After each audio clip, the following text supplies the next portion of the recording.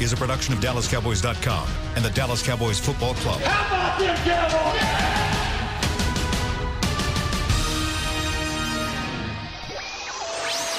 This is Radioheads, broadcasting live on DallasCowboys.com and the official Dallas Cowboys app. Now, your hosts, Tyler Klutz, Christy Scales, and Brad Sham. Welcome to Radioheads, everybody. Everybody have a good weekend? Get away from it a little bit? Did you get away from it a little bit? I did. Yeah, we had some family in town, and we hung out at the house all weekend. It was great. Good. Did you watch football all weekend? I actually did. So my wife's sister is a hardcore football fan. So she called my wife, 2 weeks ago and was like, don't plan anything Saturday or Sunday because we're going to watch football. So we watched the OU game. We watched a little bit of the Ohio State game. But, Sunday was all day. And then I had some kids' basketball games in the middle of that, which was more enjoyable than the football that I watched this last week. Absolutely. And I know that Christy was at the A&M Texas basketball game. That's right. I wish Worth. I could say I saw some good basketball this weekend. And you Not also, from our side. well, the Longhorn fans thought they did. Was it not the same game? And you were also at the Big 12 championship that was fantastic. game, were you not? That was fantastic. That was Overtime. a fantastic What a great game. Holy smokes. Yeah, that was great. And especially when you don't have to stand on the sideline. You can just sit up there and eat the free food and watch the game and let everybody else work. When was the last time that you went to a big game and did not have to work? Have you gone, Brad, both of you? A Cowboy game or just any No, game? Well, obviously not a Cowboy game. I sat in the stands for the Big 12 championship game last year, the Oklahoma-Texas game. Okay. I mean, how is it for you? Do you feel like there's a sense of peace? Do you feel like, I'm still talking through it in my head and I'm giving – I mean, are you able to just sit and enjoy it and be a fan? Ish. I'm always there. I'm about 1/8 scouting. Yeah. I'm looking at what players do. If it's a football game, what players do I think would look good in silver and blue? And is that guy as good as I think, or is it just the opposition? And then I am. If I'm watching it on television or listening on the radio driving, then I am trying to put myself in the announcer's position and saying what would I handle it that way. Yeah. And if I'm not doing that, if I'm just watching it, sometimes I can enjoy it just for the theater. Yeah. I would think in person, because I know me, if I'm in the stands and I'm sitting behind Brad Sham or Christy Scales, I'm tapping you on the shoulder the entire time, like, hey, what'd you think there? And that'd be a good reason not to go sit in the stands. That's exactly right. That's exactly right. You got to be very careful who you're sitting big with. hats, right? Yeah. And then sunglasses. And I've actually seen Brad at a game, and he was wearing a mustache with the big nose on it, and then so a mustache that he didn't and have to glasses. talk, didn't have to answer questions. Yeah. I should think about that some of the other places I go. So not football. I know we're not talking football. I'm trying to delay what we're going to dive into later. But so favorite sport, non-football sport to go watch in person? Well, for Christy, it's anything that A&M's playing. Okay. That's right. All right. Yeah. Okay, I get that. I love basketball because that's what I played in school. Yeah. High caliber volleyball is excellent. Yeah. If you see like Stanford and stuff like that, because I played that in school. But I love soccer. Yeah. I love to watch, especially high level, our U.S. women's national team. I'd rather see them than anybody else. Yeah. Put me at Wrigley Field. Or anywhere the Cubs are playing. Yeah. That's good. I mean, I love a good baseball game. Yeah. And basketball, I really like watching the Mavericks. I think they do a great job of presenting the experience. Yeah. And usually they're entertaining as a team. And this year, of course, they've really a lot of fun. Yeah. But I like the way their organization puts on the game. And so I think that's a fun experience. Now, there have been many times over the years on the road when Christy and I and Bob Thomas, our statistician, Dan Miles, our producer, whoever will go to random basketball Catch or the Saturday night game. Anything we can catch. Army-Navy game in Philadelphia one year. That was great. But Wednesday we were in Chicago, and Christy had theater plans, and I had dinner plans, but Danny Miles, our booth producer, went to the DePaul Texas Tech game. Oh. Yeah. And like one of the most fun things I've been to, we had a game in Minnesota, and I went the night before. I had never seen a college hockey game. And that was fantastic. Yeah. Yeah. So She's a beast, Golden though. She'll do Gophers. anything. Yeah, She'll do I love anything. that. Yeah. See, and I would say hockey has been one of those things that has grown on me in person. Yeah, you have to see it in person to appreciate it. And growing up in California, it was not a part of the California culture. But when I played up in Canada, we went to some Oiler games. Kind of part of the culture there. A little bit. But even so, I would say that EHL up there, the developmental league, got as many people, not as many people just because the arena wasn't big, but probably as much of a following as the CFL does. Sure. Like people love like that. It's like going to a Texas Legends game or a Rough Riders game. I mean, it's a good crowd, but in person, man, it really is fun. Yeah, when we had the game in Detroit a few weeks ago, there was there was no professional sports going on in town. The Michigan game was Michigan State was earlier that day. Christy's not saying Michigan State are professional teams. Yeah. No, anyway, we weren't able to go to that because it kicked off early. But across the bridge in Windsor, home in of Tyrone Canada, Crawford. Yes, exactly. So they had their developmental team was playing, but it was impossible to get tickets. Oh wow! How about that? But because you tried. Yeah. We went to a Suns game one year in Phoenix. Oh, yeah. We do a lot of that. I know, like Joe Trahan with the Cowboys on the PR department. He always tries to catch a soccer game. He's a big MLS fan, as well as you. Yeah. So when we were in London, did you get a chance to the last get time? Out? Yeah, the last time. Brad hooked us up. Shall we tell him? This will kill the segment. You should tell him. Hey, so I'm a better than what we're going to talk about. I'm a big Manchester United fan. Yes, I do know that. Because when in 1976, for a period of time, I was the PR director of the Chicago Sting of the North American Soccer League, and our coach was a fellow by the name of Bill Folk, may he rest in peace, who had been a really tough defender for Manchester United for their team in the 50s that lost most of its team in a plane crash in Munich in the late 50s, and Bill was a survivor of the plane crash.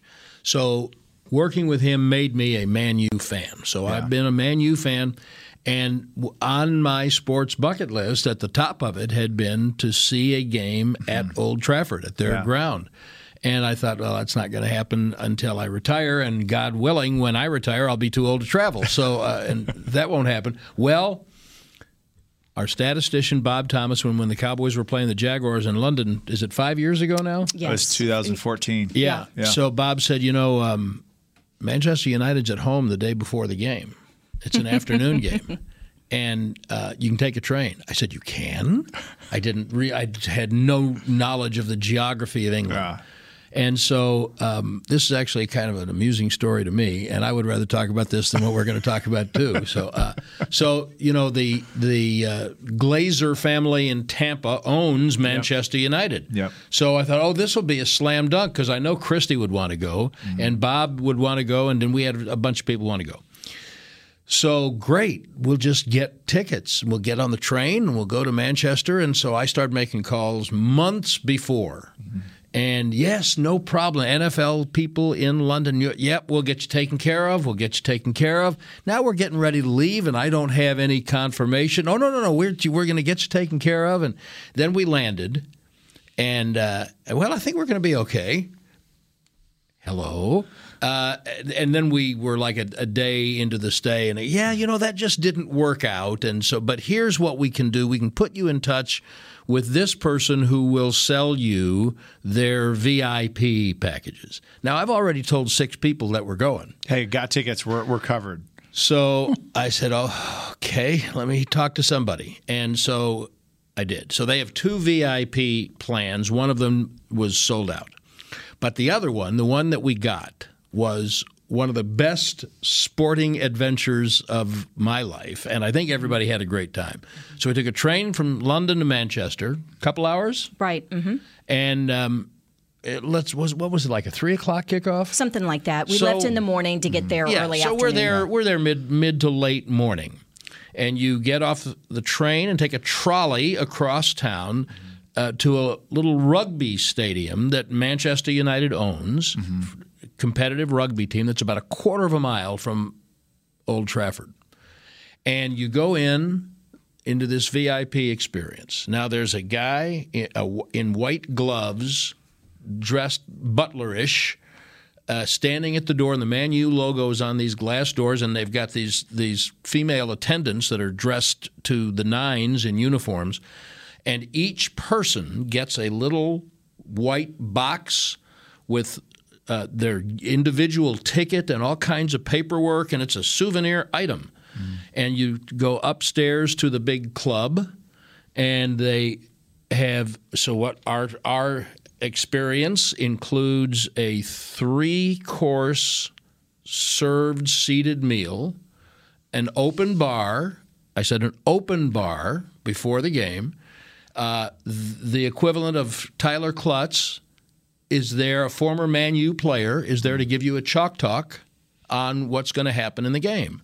And each person at his or her seat has a little replica, old-style British football, brown, leathery looking, but it's rubber, with the date and the opponent stamped on it. And so you have this great meal, and they serve you in the, did I mention, open bar? And you have lunch, and the former player gets up and says, here's what we are, here's what they are, here's what we're trying to do, blah, blah, blah. Now we go. And you walk only a quarter of a mile. And, of course, that's part of the experience is walking to the stadium with everyone, right? Which on the way is the big mega store. Yeah. So of course. Yeah, and Brad is such a sucker for that. Yeah, I'm all about the merch. That's 45 minutes gone and several $100. But it was great. But so that's like the Yankee, that's like the Cowboys, right? Yeah. Man U. But a couple of nights before, we had gone to Craven Cottage, which was built in the 1890s and is the home of Fulham, which is a smaller team. Yeah. And I'd say the cottage holds what, maybe like 15,000 people. If you think that. it holds that many? Maybe not even that many. But it's fantastic. It's in a neighborhood there in London. So we got the major league experience, and even though it's kind of more the minor league neighborhood experience. Yeah. And then early in the week, we landed in the afternoon, the team did, and I couldn't get anybody to go with me, but threw my bags in the room, got on the tube, whatever they call it over there in London, and went to an Arsenal game. Oh, wow. But anyway, so that's 5 years ago. Now, fast forward to this summer, and the Dallas Cowboy cheerleaders, and it's a secret, but they are going to perform on stage here in Dallas during their concert stop in Dallas with Queen. So Brian May, Roger Taylor. Well, I get to go there, and because they're doing a rehearsal with Brian May and Roger Taylor at about 4:30. The concert starts at 7:30 that night. And so Brian May is up on stage with the Dallas Cowboy cheerleaders, and out walks Roger Taylor. Now, for those of you who don't know who Roger Taylor is, he's the drummer for Queen, original member of the Rock and Roll Hall of Fame, just an all-time great in rock. So he just sits down, and I decide, I'll just sit down and talk to Roger Taylor, and we're talking about English soccer, and I'm telling him how we went to Craven Cottage and went to Man U, and he says, I'm a Chelsea man myself. And so we spent 10 minutes talking about Stamford English Bridge. soccer. So you never know. You never know. Wow. And to finish the story of the experience at Manchester United, because I didn't quite, we walked to the game, sold-out stadium, phenomenal atmosphere, so different to experience. So different. There's no cheerleaders. Even the American football game is a different atmosphere than it is here. There's no cheerleaders. There's not a lot of external prompting to do. Everybody knows, and everybody's paying attention to the game. Mm-hmm. The beer concessions and the food concessions are closed during play. Mm-hmm. But they open right at halftime, and you go out and you get whatever, and you go back, and now you watch the game. Now you finish the game. You walk back the quarter of a mile to the rugby stadium. You go back upstairs for dessert and more open bar, and the same former player is there to give you a breakdown of what happened. Immediately after. It's a phenomenal experience. Huh. That's why they're the number 2 most expensive franchise. Absolutely, but it's all about the experience, right? Even in real estate, right? That's what we focus on all the time. Everyone wants an experience. So so we're talking boring stuff like real estate, but like you can create an experience with that. And that's why Man U is so good. That's why the Jones family is, because they've created an experience here at the Star in Frisco, over at AT&T Stadium in Arlington. It's an experience that you can't replicate. You'll tell that story till the day that you die. Yes, I will. And 50 years from now. Oh, my gosh. Yeah, well, it started 15 minutes ago. We're halfway there. I know. We're almost done. We're almost done. Anyway. But speaking of creating experiences, the Cowboys are creating some experiences. Yes. So why don't we take a break, and then we'll get right to the putrid mess that has become what this team is putting on the field. But it can turn around because we'll show you how it turned from super competitive to ugly nasty almost in the blink of an eye, which means it can happen again, and we'll do that when we come back on Radioheads. I'm Jay Novacek, former tight end for the Dallas Cowboys. Back in the day, I was the guy who always got the tough yards, and that's why I run with John Deere today. In fact, I have a John Deere 3025E tractor that can handle any yard work I need to do, even the tough yards way out back. So if you have 1 acre or 1,000, John Deere has the equipment that's just right for you. Visit a John Deere dealer today and run with us. We are the official tractor provider of your Dallas Cowboys. Whether you're into being a part of this or more into something like this, SeatGeek has the tickets to the events you love. It's the easiest way to find, buy, and sell tickets. Plus, with their Deal Score technology, they'll recommend the best seats in the house at the best value. So the next time you're craving this, hey, blue 20! Download the SeatGeek app and let's go. SeatGeek.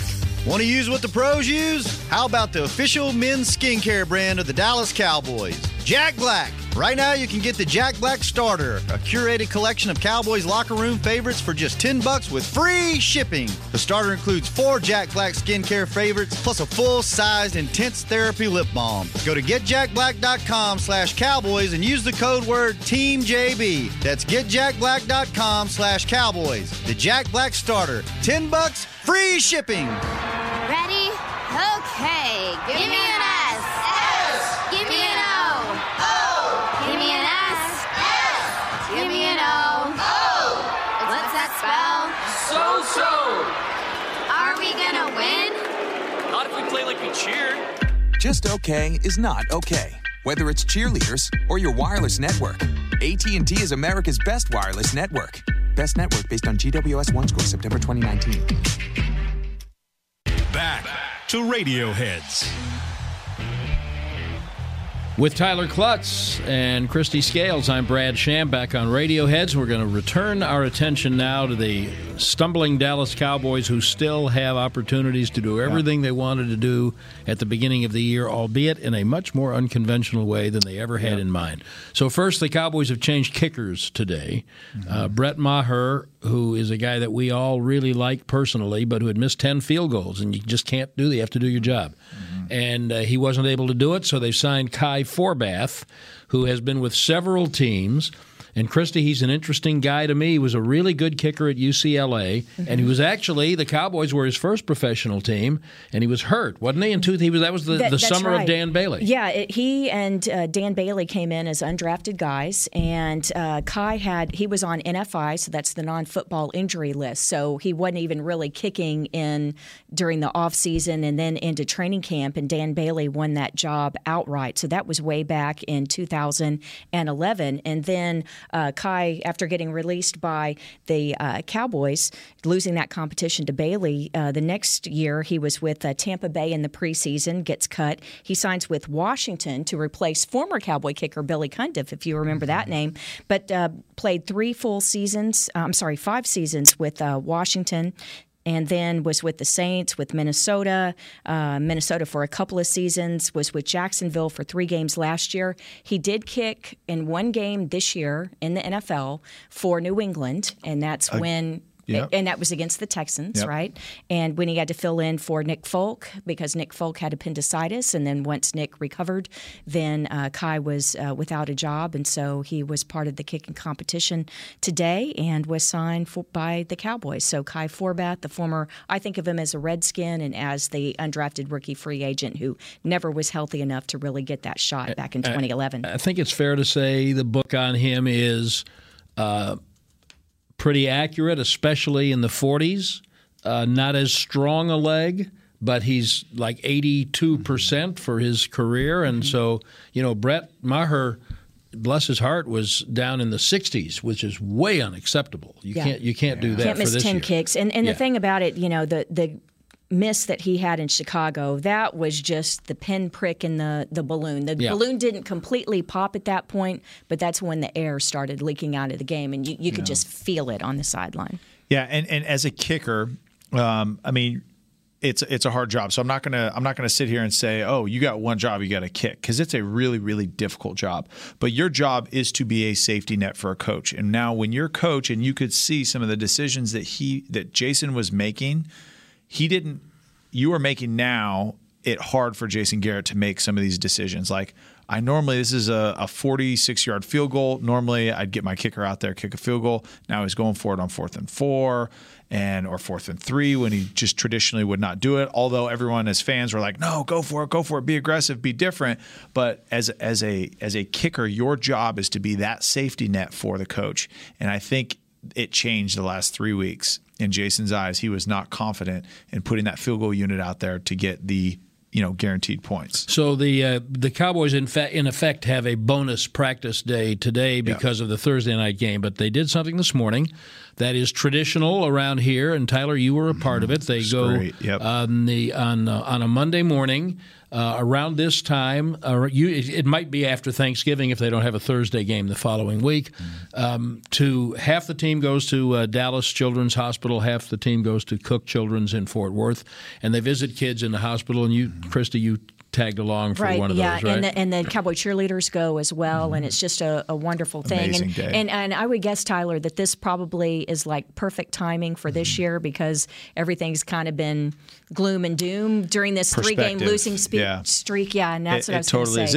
This was my favorite thing that we did as a team a year, and it was a really crazy deal. I signed with the Cowboys in 2013. The week we played Chicago, so it was the very last week in November, and then the following Monday we went and did the hospital visits, and it was a crazy experience for me. And why I love it so much is we went to Med City, Dallas, to the pediatric oncology unit there, and I was walking through, and a woman walked up to me. And she says, I know your wife. And, we lived in California. Like, we didn't have any ties in Dallas. And I said, oh, that's crazy. She goes, yeah, so I took care of your wife's sister. And I was like, and my wife lost her sister to Wilms tumor cancer. And my wife's sister was about 12 when she passed. And I was like, no way. So I text my wife, and she literally started crying as I'm telling her, because that was her sister's nurse, which was like a second mom to all her entire family. And how long had it been? It had been 20 years. Stop it. 20 years. Wow. 20 years. What are the chances of that? I mean, it's insane. And she sought you out and found you and remembered the whole thing. And so because my mother-in-law and her still talked because they were that close.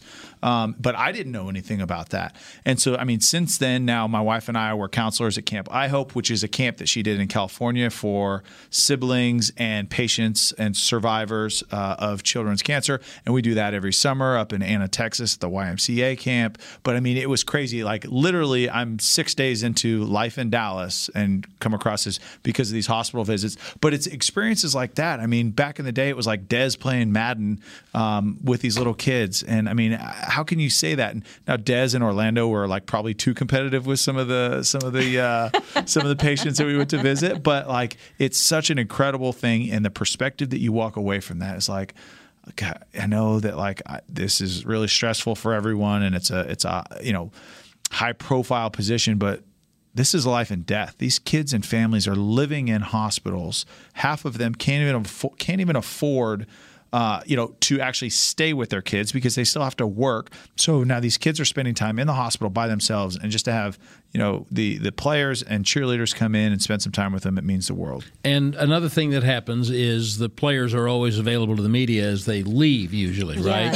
So it's the first. It's the first time the media has talked to the players since immediately after the loss on Thursday night. So DeMarcus Lawrence, who this year is a co-captain of the defense, and frankly, the pass rush needs to improve. And DeMarcus Lawrence is, he's still the racing lizard, as Rod Marinelli calls him, chasing down plays and effort. But DeMarcus was asked about the lull, and he says he's accepting blame, and he says, I testify and take take ownership of those last couple games. I haven't been playing like myself. I haven't been taking up a leadership role I should be taking.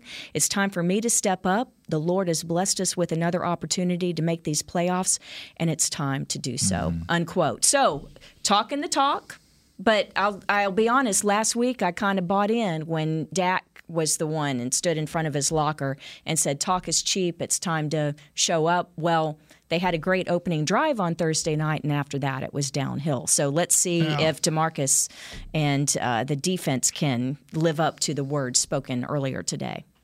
Yeah, that defensive side of the ball, and I know everyone's pointing the finger at that side, and rightfully so, but more over just individuals not playing as high a level as they should. It's collectively. They're not playing on the same page as a unit. So that leadership, and we talk about the leadership side, the leadership group on that team has to step up.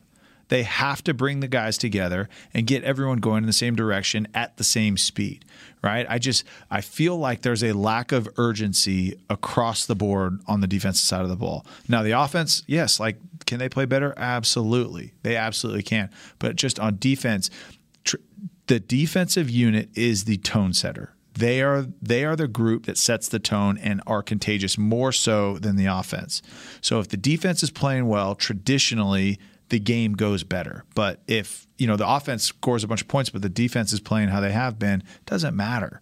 But that defensive leadership unit has to do something. And I'm saying Jalen, I'm saying DeMarcus. I mean, Michael Bennett's been stepping up in vocal, but he just hasn't been here long enough.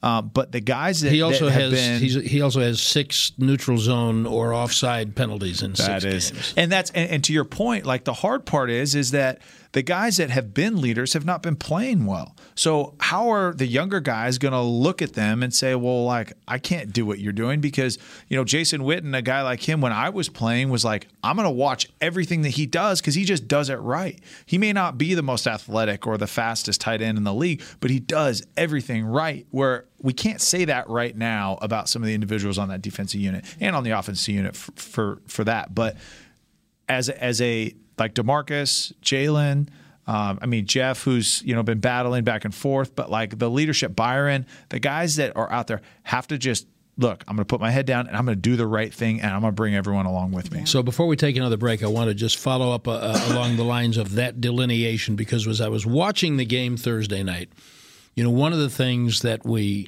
look for when things aren't going well is effort, commitment. Mm-hmm. Babe likes to talk about when Ricky Waters, I guess he was in Philadelphia, Philly before he was in San Fran. Yeah, yep. and Seattle, and he famously said, "For who? For what? Why would I go across the middle? Why would I stay in bounds? Why would I? For who? For what? Yeah. Well, for the team. But if you get a for who? For what moment going on, then you're in big trouble." And I remember thinking, watching the game, and Krista, you got an even better perspective of this as close as you are to the action on the sideline. But I remember thinking when they were in have to throw every down mode, and Khalil Mack and Floyd and all those guys were just drooling to be doing nothing but rush the passer. And I remember thinking to myself, you cannot pass block against that kind of relentless effort and be accused of not trying. Yeah.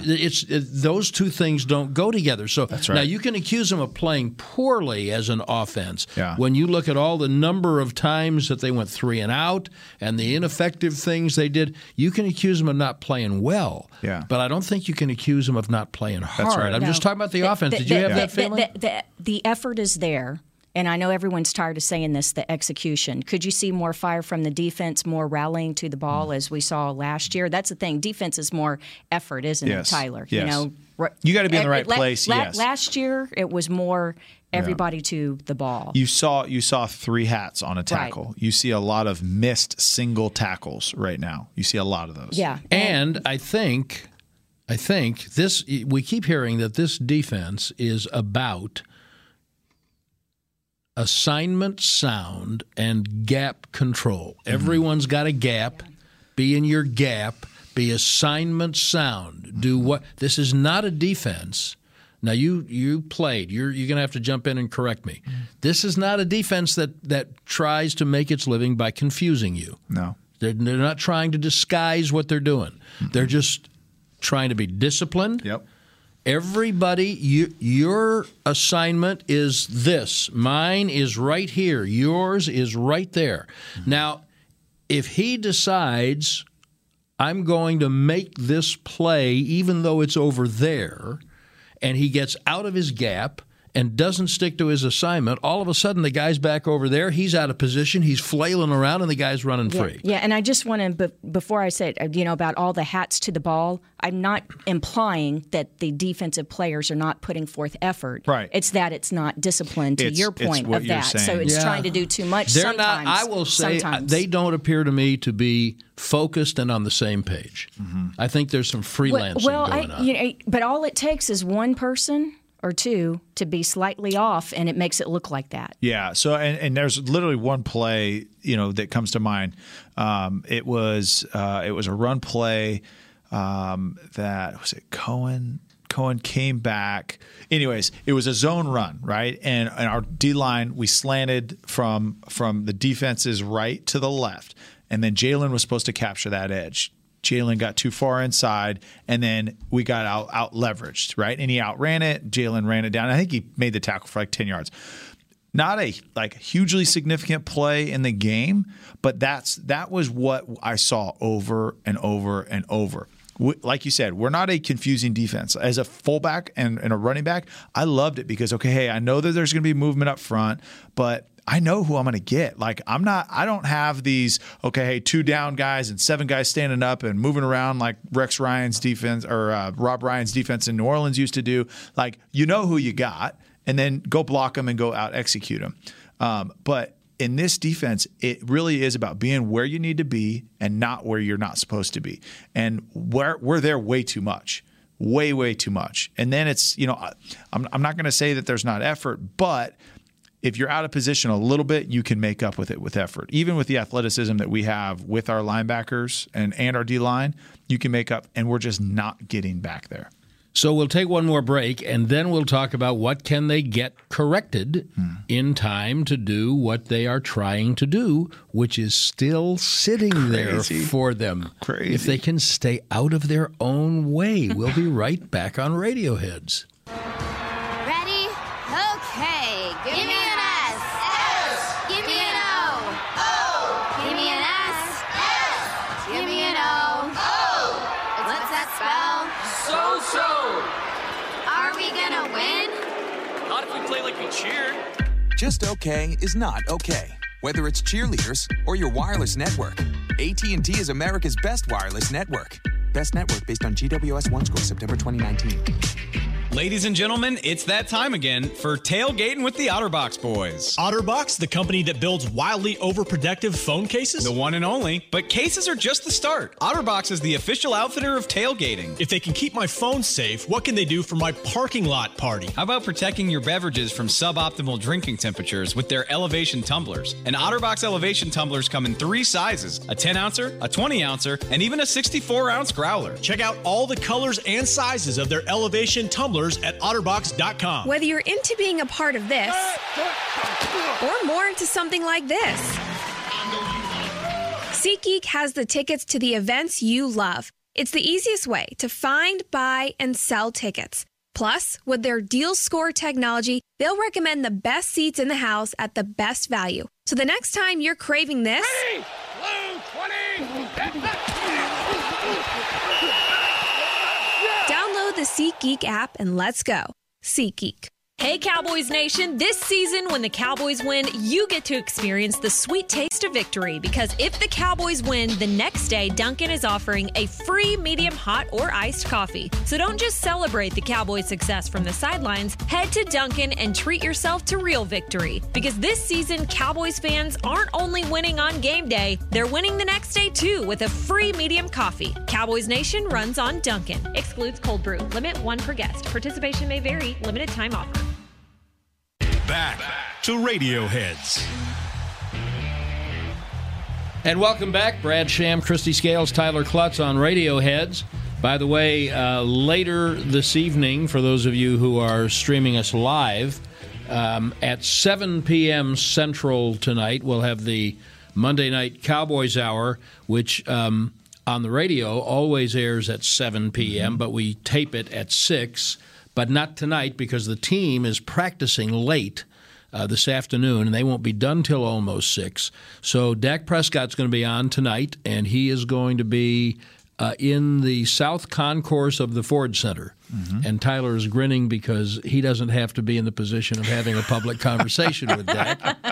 And he's wondering the only ones I've done 2 with Dak. One was in the summer, so everyone's in a great mood, and the other was around New Year's, his rookie year. So on the cusp of his first playoff experience, and I was killing it, and so those interviews were great. So a friend of mine said to me today, "Are you looking forward to tonight?" I said, "No." First of all, it's an hour later. I'm going to get home. My day is longer. Yeah. Second of all, what am I supposed to do? Sit down and say, "So Dak, why do you stink? Why is your team just awful? Why can't you?" And no one is competing harder or more frustrated, I think, than him. Yeah. And he can't fix everything. He can only be himself. But it'll be interesting to get his perspective. Yeah. I would like to ask a couple questions. And what the difference in Jon Kitna has been for him. Great. Like, I have not heard him specifically say that. Like, what the difference in his routine this offseason, what his preparation looks like, because he does look like a different quarterback than he has in years past. Like, there has definitely been a progression for him. And then also Kellen Moore, like you ask him that, the hard part is he's going to give the PC answer, which he, as a quarterback, you've got to keep things going in the right direction. You can't say anything that's going to raise alarms. But I would really like to get his perception of it. My thoughts is that he does enjoy Kellen as a coordinator and a relationship. You know, they played together, for a short time. And by the way, I think Kellen was along with Mark Sanchez, the biggest help to Dak in his rookie year. Yes. Remember, Kellen was supposed to be the backup. Yep. Broke his leg in training camp. And he broke his ankle. Tank broke his ankle for him in training camp. And that's what made him the backup quarterback before Tony Romo got hurt in Seattle. Jameel Showers was still the number 2. Yes. He had already kind of beat out Jameel. Jameel hadn't been moved to safety yet. Right. That was later. But he went into training camp competing with Jameel for number 3, and there were a lot of people who thought after the first week that Jameel looked better. I was going to say, I remember Jameel had a very good start to that camp, and then it just anyways. But when they came back, Kellen came back to have surgery. Yeah. I think he came back out to California, but then I know that he was the Dak whisperer along with Sanchez in that 2016 season. Yeah. And at that point, Kellen had no thought of not playing. And of course, in 2017, he did play quite a bit. But but his perception. The year's wrong. 15, 17. 16 was his rookie. No, but when Kellen played quite a bit. That was 15. That was the year before. He played the last. Played at Buffalo, started at Buffalo. But I would love that, and then really like the shift too for what he feels like the responsibility has been shifted onto him much more greatly this year, right? Whereas his first couple years, the run game was our strength. That's what they leaned on. That's what he got behind. Now, as a quarterback, how does that feel different, right? Guys like Drew Brees, guys like Tom Brady that carry the weight of that offense. And if they don't perform the offense, well, the Saints did it pretty well with Bridgewater. But I mean, those guys and the pressure and how he's handling that. Because I think that he's playing still at a very, very high level, right? And there's some things that he can't control.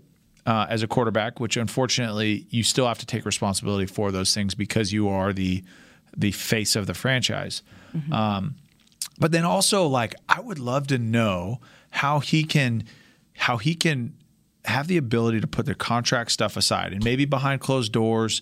That is something that he thinks about and talks with his agent a lot. But from an outsider looking in, he has done a spectacular job of pushing that off and focusing on playing. Yeah. When you played, there must have been years you played without multi-year guaranteed contracts. Oh, that was every year. Yeah. Yes. Yeah. And in December, I was worried about Wednesday. Right?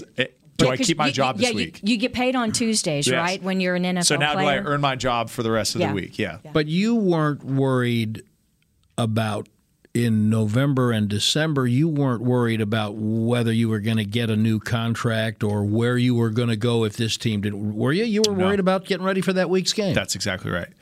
Whereas now he's thinking, I mean, some of these guys, it's long term. But I don't think he's worried about if he's going to get a contract, though. No, not a contract. That's going to be done. Not a contract, but that's a big number looming, right? 30 to 34 million. I mean, I don't know if those numbers have changed. I think it's going to be right? at least 34. Yeah. Yeah, and so where that lands, but he has done a great job, I believe, of staying focused. And now, okay, how do we take that to the next level from a leadership perspective? Well, and that's the key, leadership. And this is if you get a chance for this, and especially when you're on a 3-game losing skid, he has 2 degrees from Mississippi State, right? So psychology, but his master's is in workforce leadership. So he wants to be. He literally has a degree in this. Yes, he literally has a degree in it. And I've done interviews with him before about his educational background, and he wants to be a sports psychologist after his playing days. That's his ambition. And so I think it would be interesting if you have an opportunity tonight to talk about this, about the psychology and what he can do to lift the team, right? So how does he see his role? What did he, not just his experience as a player at Mississippi State, but what he learned in his studies and working on his master's, and how you can apply it to the current situation that the Cowboys are in. Great question. Very good question, and I will ask him that. It ties into me in the area that I think is the hardest to get a handle on, and we'll call on Tyler's expertise to put a bow on this. These guys are all the best players from their high schools and colleges. They all know they're good players. It's always struck me that the collective confidence is a fragile item. And this team doesn't have any at the moment.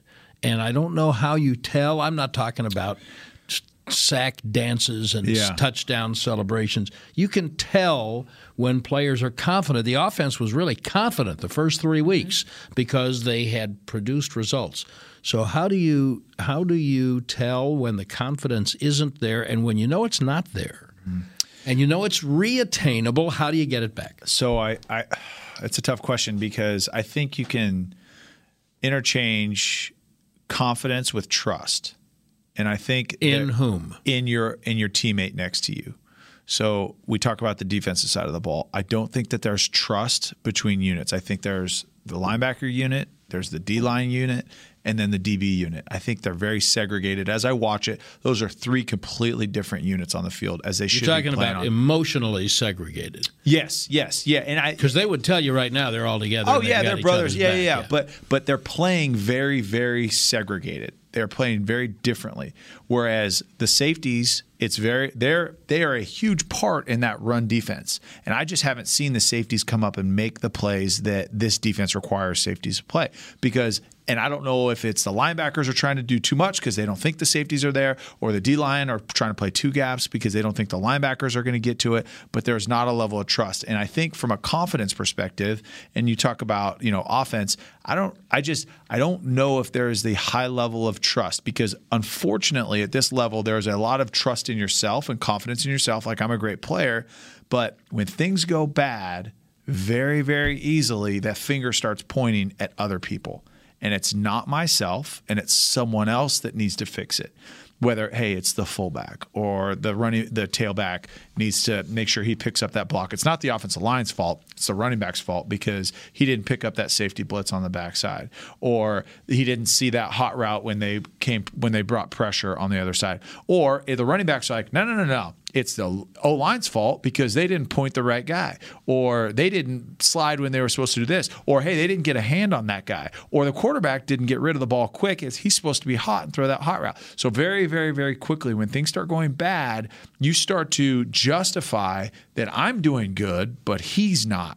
And then it starts from coaches, and you see it in the coaches. And 2015, I saw it a lot. I saw a lot of the position coaches pointing the finger at the other groups. Because now it's self-preservation. When everyone's job's on the line, they're trying to say, no. According to this scheme, the running backs are supposed to pick this up. Or, hey, no. This pass protection plan that the O-line coach put in, this doesn't work. Or, I mean, whatever it is. But there's a lot of self-preservation at this point right now, especially when jobs are on the line. By the way, that is, I know we're going to run over a second, but that is a part of the current environment that I find concerning. I don't know to what extent players really can shut out all the noise. I don't think assistant coaches do. Mm-mm. I think it's impossible. Mm-mm. And what people don't understand is when you're talking about replacing a head coach, you are talking about the likelihood of replacing about staff. 23 assistant coaches who all have wives and children.